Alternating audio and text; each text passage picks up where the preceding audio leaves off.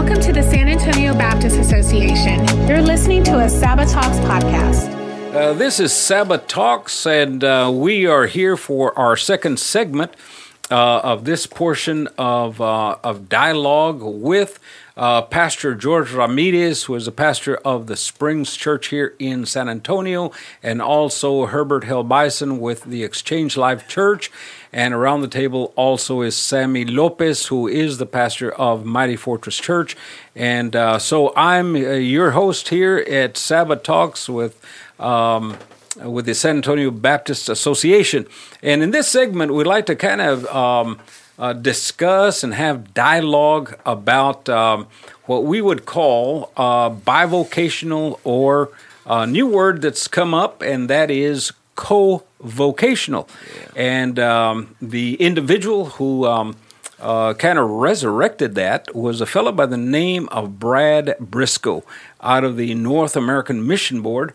And we had him here, guys, I'd say maybe 4 months ago, and he did a phenomenal job in explaining what the difference between bivocational and co-vocational, and he did just a great job. And we're going to have him in the next few months. He'll be here also at our offices and giving a conference here in San Antonio. You need to get his book if you've not bought his book. The name of the book is Co-Vocational Church Planting, Aligning Your Marketplace Calling and the Mission of God by Brad Briscoe. Yeah, and so let's kind of just dialogue on that, and what do you guys think about co-vocational?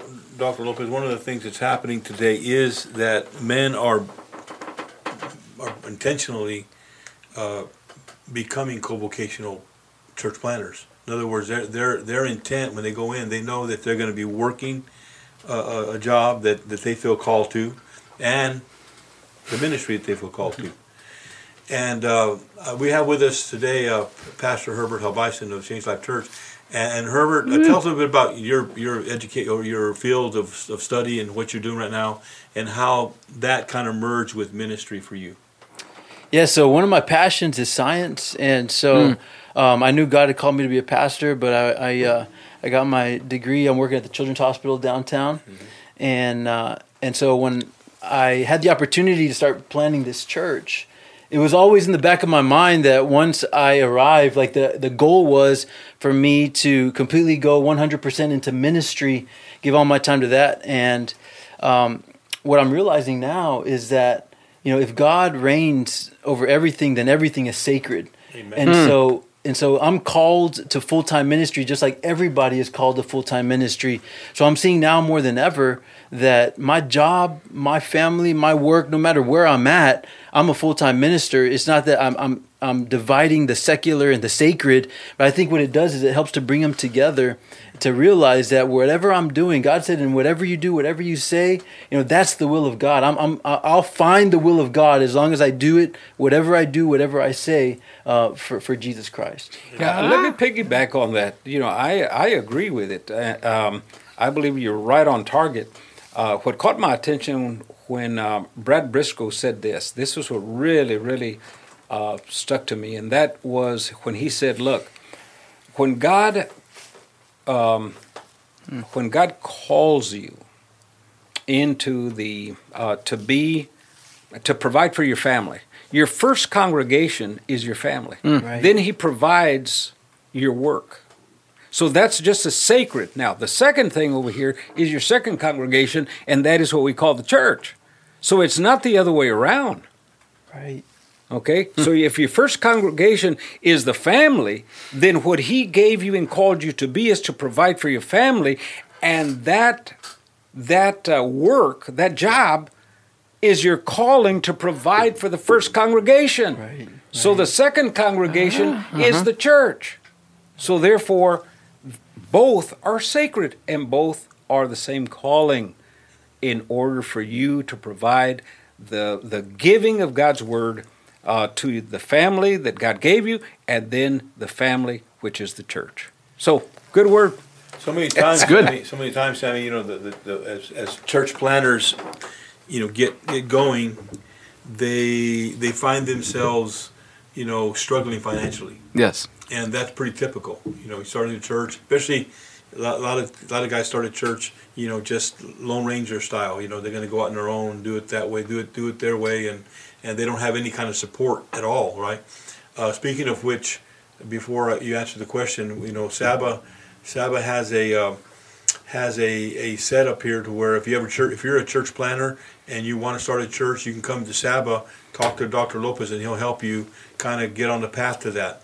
But going back to what I was going to tell you was that when you become dependent, when you strictly dependent upon the church, what are the pitfalls of that, Sammy? So it's funny because I think a lot of people, especially a lot of church planners, when they go in, we've learned this is a learned idea, and a lot of us learned it from seminary, and this is what we learned specifically from seminary is come to our seminary, basically give all your money to the seminary, you graduate, and basically you've learned that your ministry is going to be years of sacrifice. Then these individuals graduate, then their focus is to have a full-time job, even if it means that I'm going to suffer for the name of Jesus. But we go back to Paul, we go back to Peter, we even go back to Jesus. These individuals, and let's look at Jesus for a second. Jesus was a rabbi. Jesus could have lived in the temple all he wanted to and get paid by the alms of the individuals that would give to the temple. Jesus didn't. What did he wind up doing? Wound up being a carpenter, right? Again, I think there is wisdom to gather from a Paul, a Peter, a Jesus, the individuals that did their ministries, but at the same time, they had a profession. They had a lineup of a calling of a job, right? Yeah. Because at the same time is if we want to be genuine church planners, why is it that our job is as a church planner is to invest in the church? Well, I think sometimes the greatest church planners are those who can invest in the church and in their careers at the same time. Because, again, the church should be all over the place. Our parish should be everywhere. Our platform should be everywhere. So I think, if anything, there's got to be this this idea of, and I guess to answer your question is, I think we've had this set idea that ministry, that you've made it if you're in full time. I had a church planner tell me the other day, which was a little funny. He said, I don't take anything from the church, financially at all, but I'm starting the church and it's growing and it's been growing. And he said, all my life I've heard that you get paid by the church and all this type of thing. And he said, what I've learned is that a lot of these pastors get fired because that's, hey, when they don't pay you well, they're going to dismiss you. And he said, what are they going to do with me if I don't take any money? Are they going to fire me? What are they going to do? Yeah. So going back to you're actually a co-vocational pastor right now. At least I think. In other words, you're planning on staying with what you're doing. Yeah. Going forward, right? You already got how many years you've been in the hospital already? So I since 2007.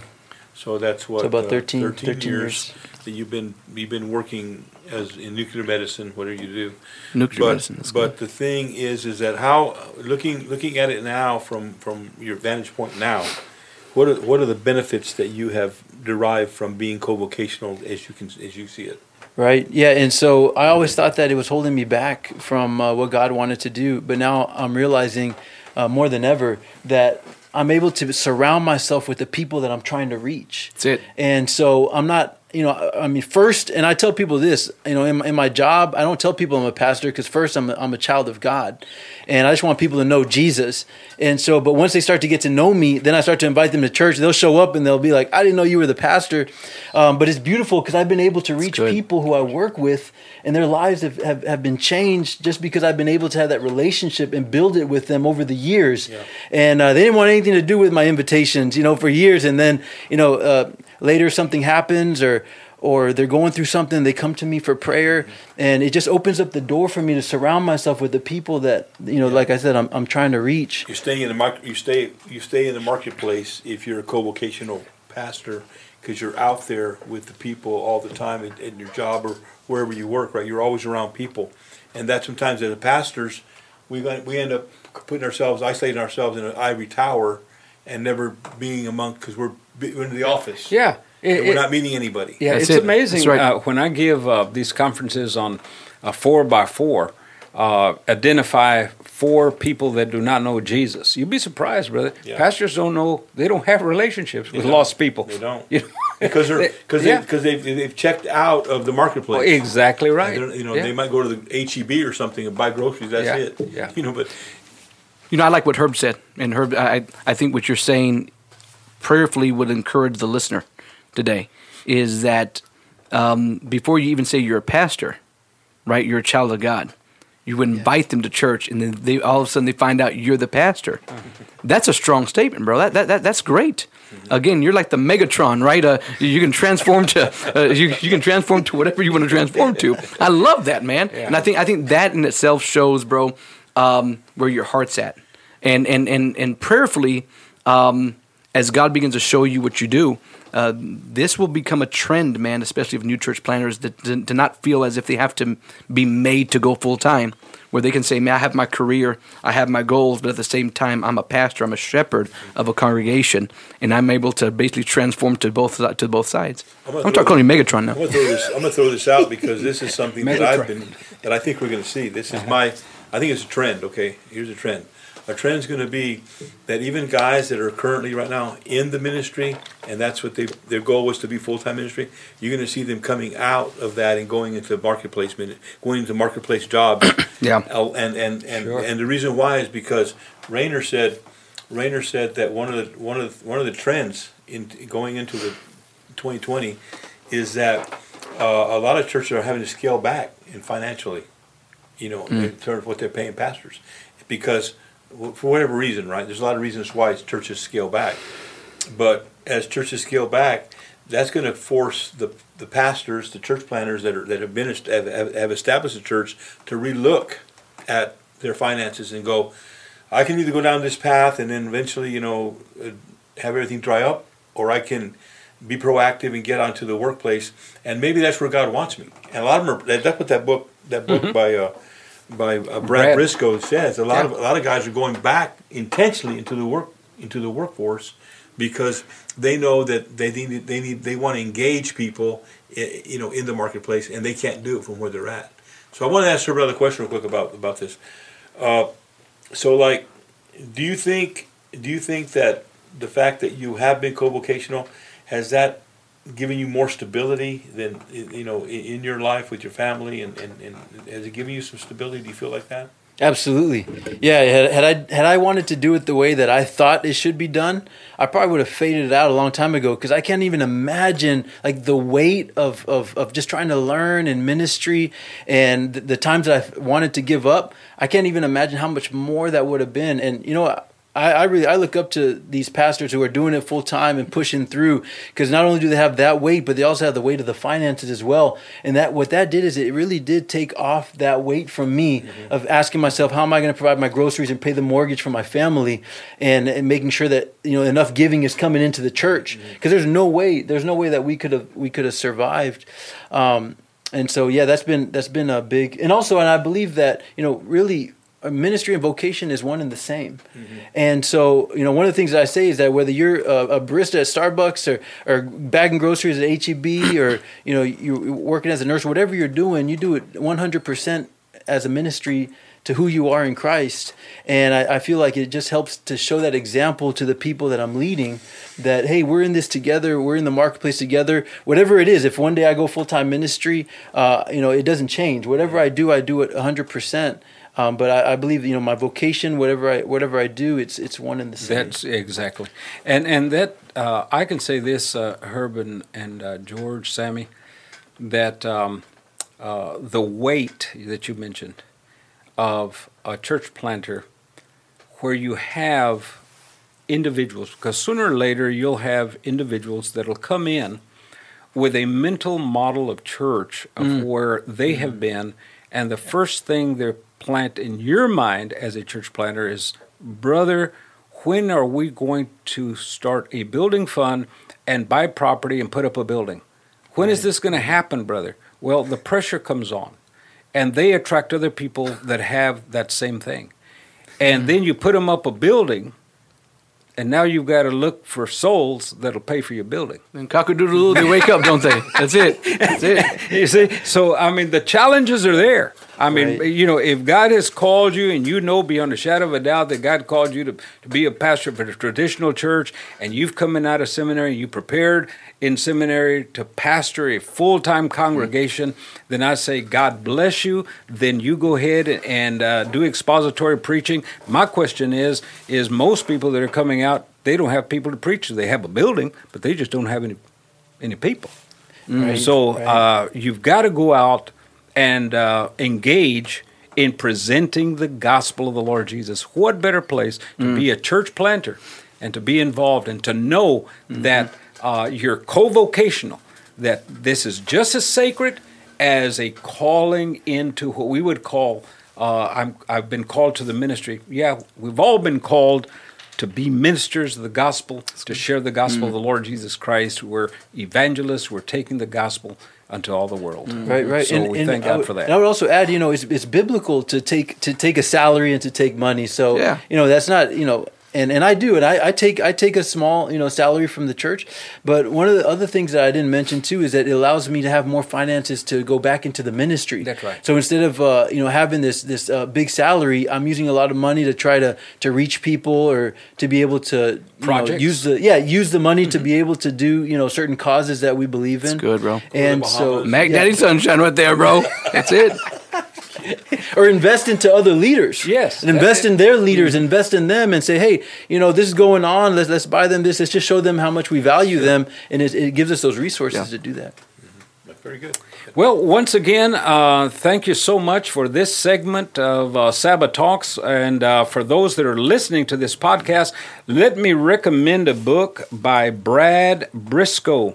And the title of the book is Co-Vocational Church Planting, Aligning Your Marketplace Call and the Mission of God. And so may the Lord bless you. Thank you so much. And we'll try to get into the next podcast for the next 15 minutes. Thank you for listening to this edition of the Sabbath Talks podcast. We look forward to continuing our conversation next time in hopes of better connecting, encouraging,